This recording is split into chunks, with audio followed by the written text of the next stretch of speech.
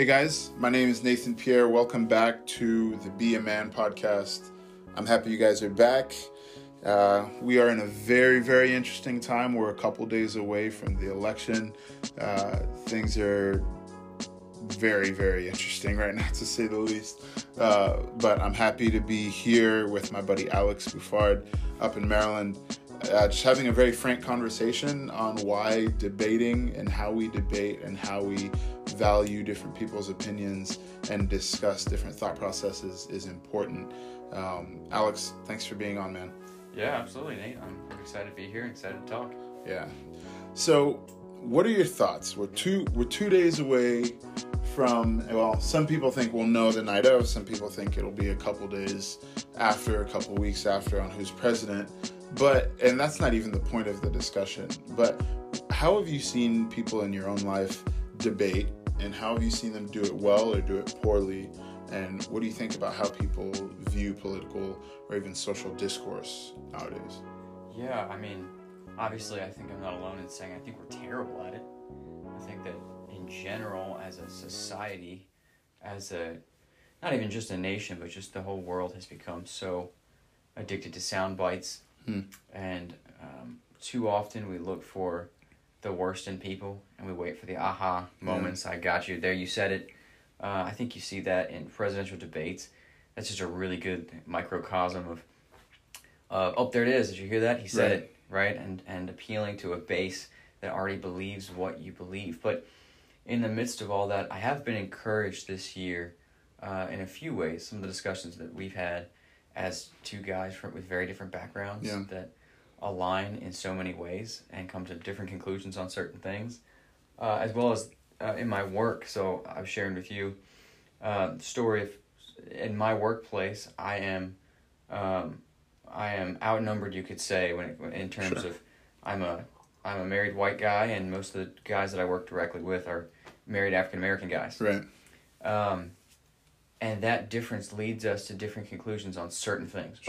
So I'm a Baptist Christian, right? I'm a Christian by the grace of God, and I'm a Baptist by conviction. And I work for an entity that is the Baptist. I work for the Southern Baptist Convention. Okay.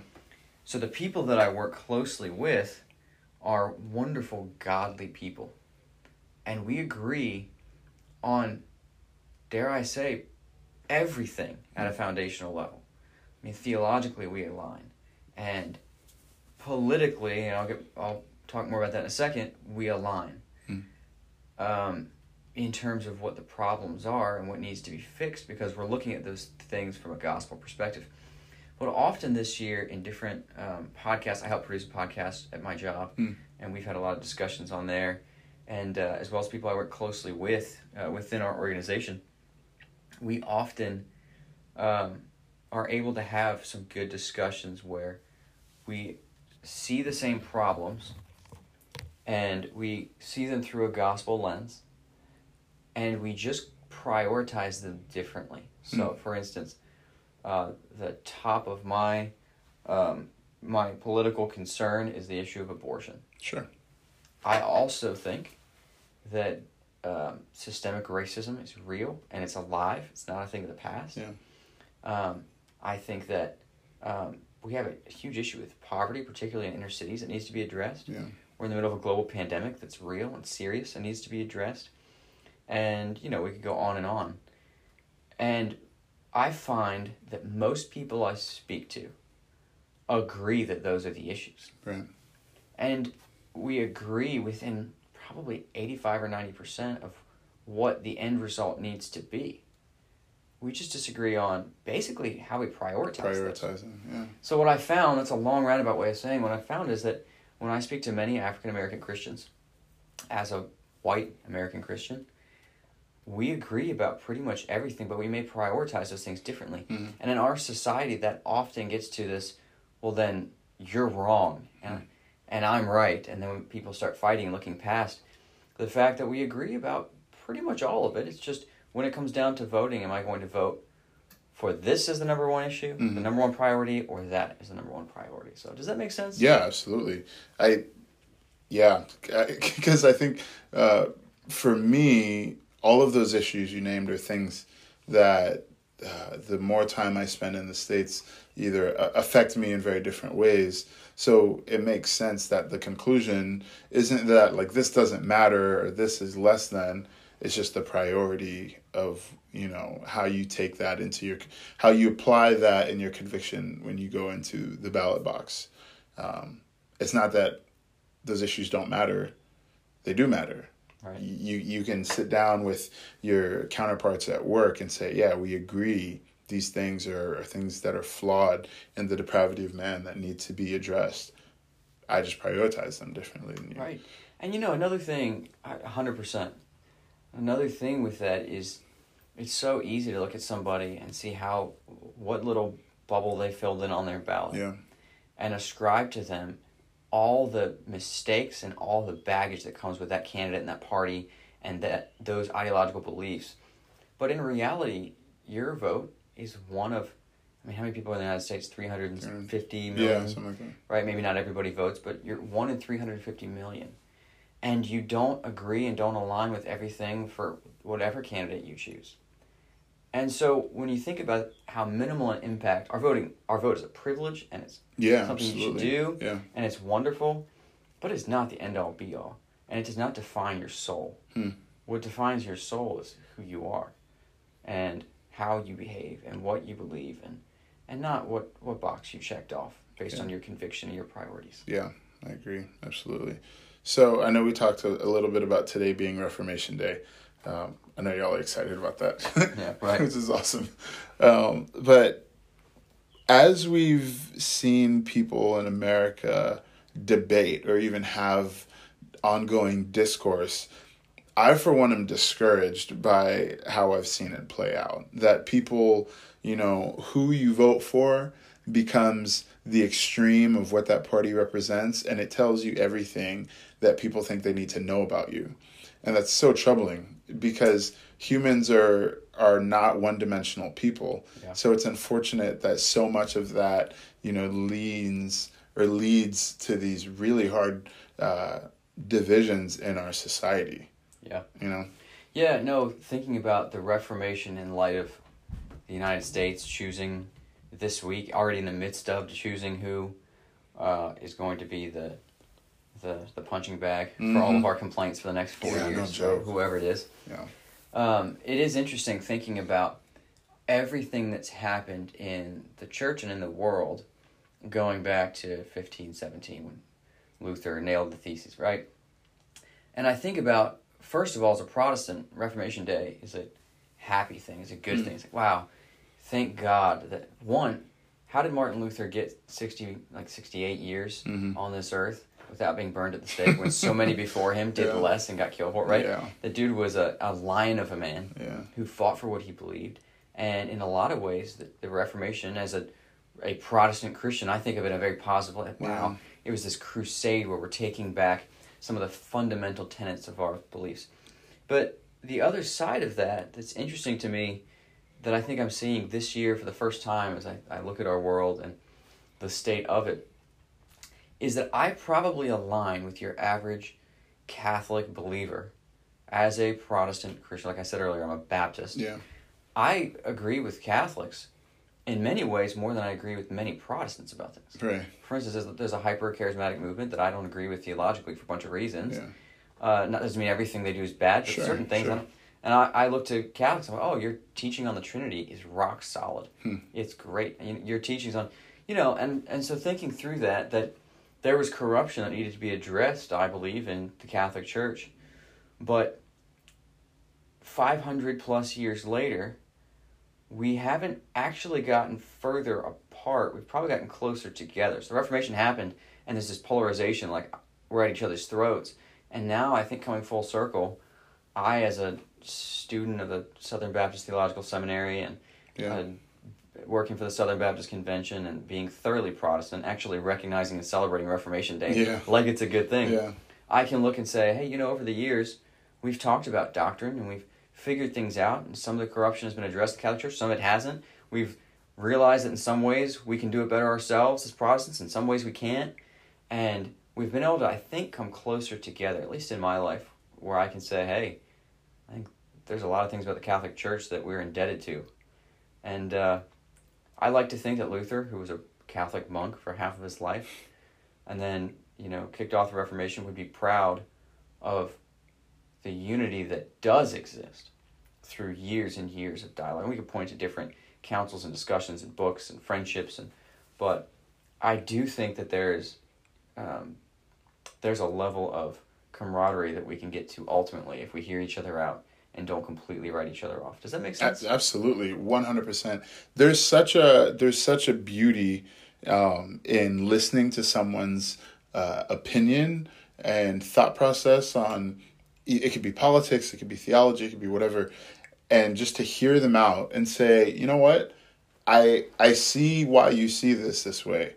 I disagree with the conclusion that you've come to, and that's fine, but I see it and I understand it. And I think what's wrong with how most Americans dialogue is you don't actually listen to listen. You listen to find something that you can tear apart and then bring the sucker punch back and say, gotcha, know? And like, that's how we watch the debates. It's like, okay, we're going to wait until he says this, and then he's going to say this and counterpunch, and then it'll be done. Right. There's no winning. Right. Nobody wins. Everybody loses. I think of it this way, with using the Reformation as an example, but applying that to our modern dialogue on politics.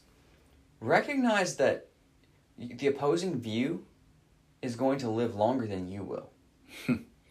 So Luther doesn't want to cause division. He nails the 95 Theses on the door, right, in Wittenberg, and immediately these people are like, hey, we need to shut this down. We need to shut this guy up, or it's going to ruin everything. Yeah. And guess what? They didn't.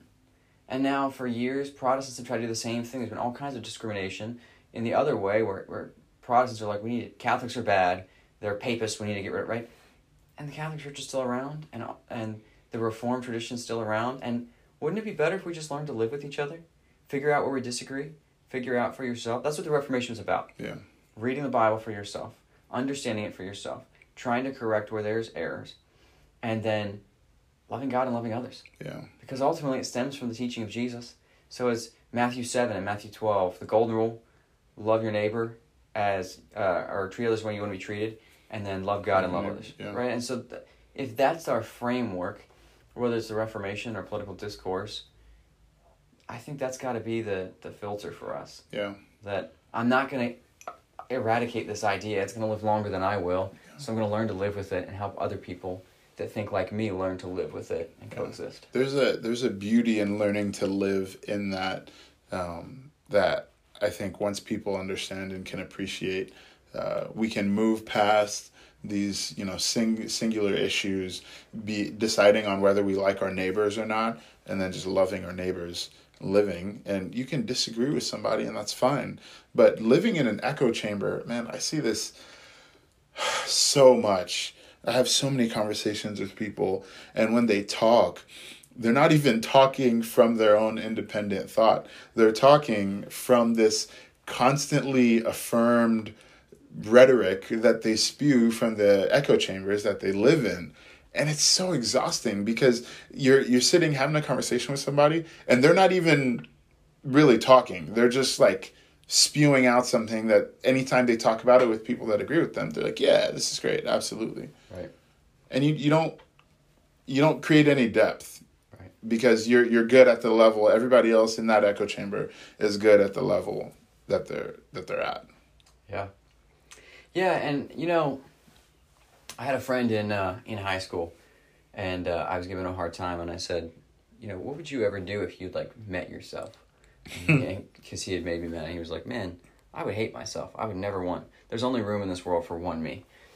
And it's funny that that's so simple, and it's just we chuckled at it. But I actually often think back at that to remember, hey, not everyone has to be like me. And if everyone was like me, all of my blind spots and all of my weaknesses would be the world's weaknesses. And then where would we be? Right. And so I think too often on social media and in conversations in this day and age, we're trying to conform people into the image of ourselves.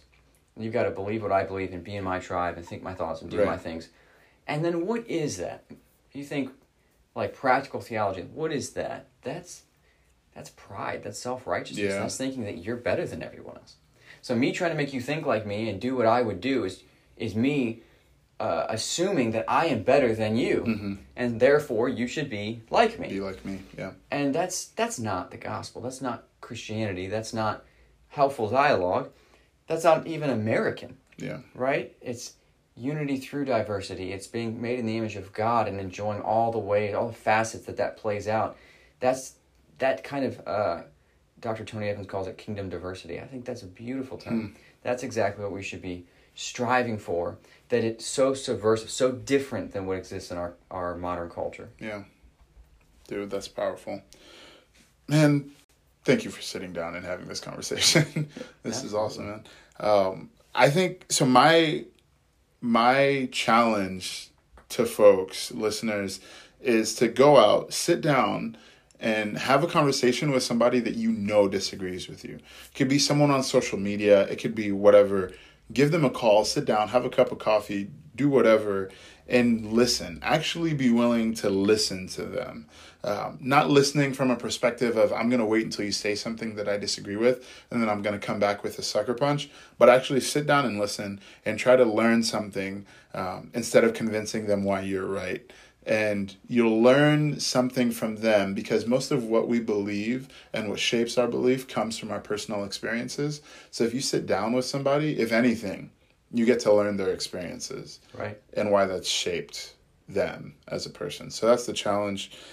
I guess we'll see who's America's punching bag in 2 days or whenever we find out. But thank you, man. Thanks for having this conversation. Yeah, absolutely. Thank you, Nate. And regardless of who wins, we're called to respect them and recognize that God put them there. It's Romans 13. I got to teach that last week, which was beautiful for me and for my soul, was to realize that whoever's in power, the grounds in Romans 13 is respect, honor those in authority because of God, because God put them there. Rebellion against them is rebellion against God. Because we don't want to be controlled. Because why? We think we're smarter, we think we know, and we don't. Right. So sit down with somebody and assume that they know more than you this week. Get something out of it. That's awesome. All right, thanks, guys. We will talk to you all soon. Bye.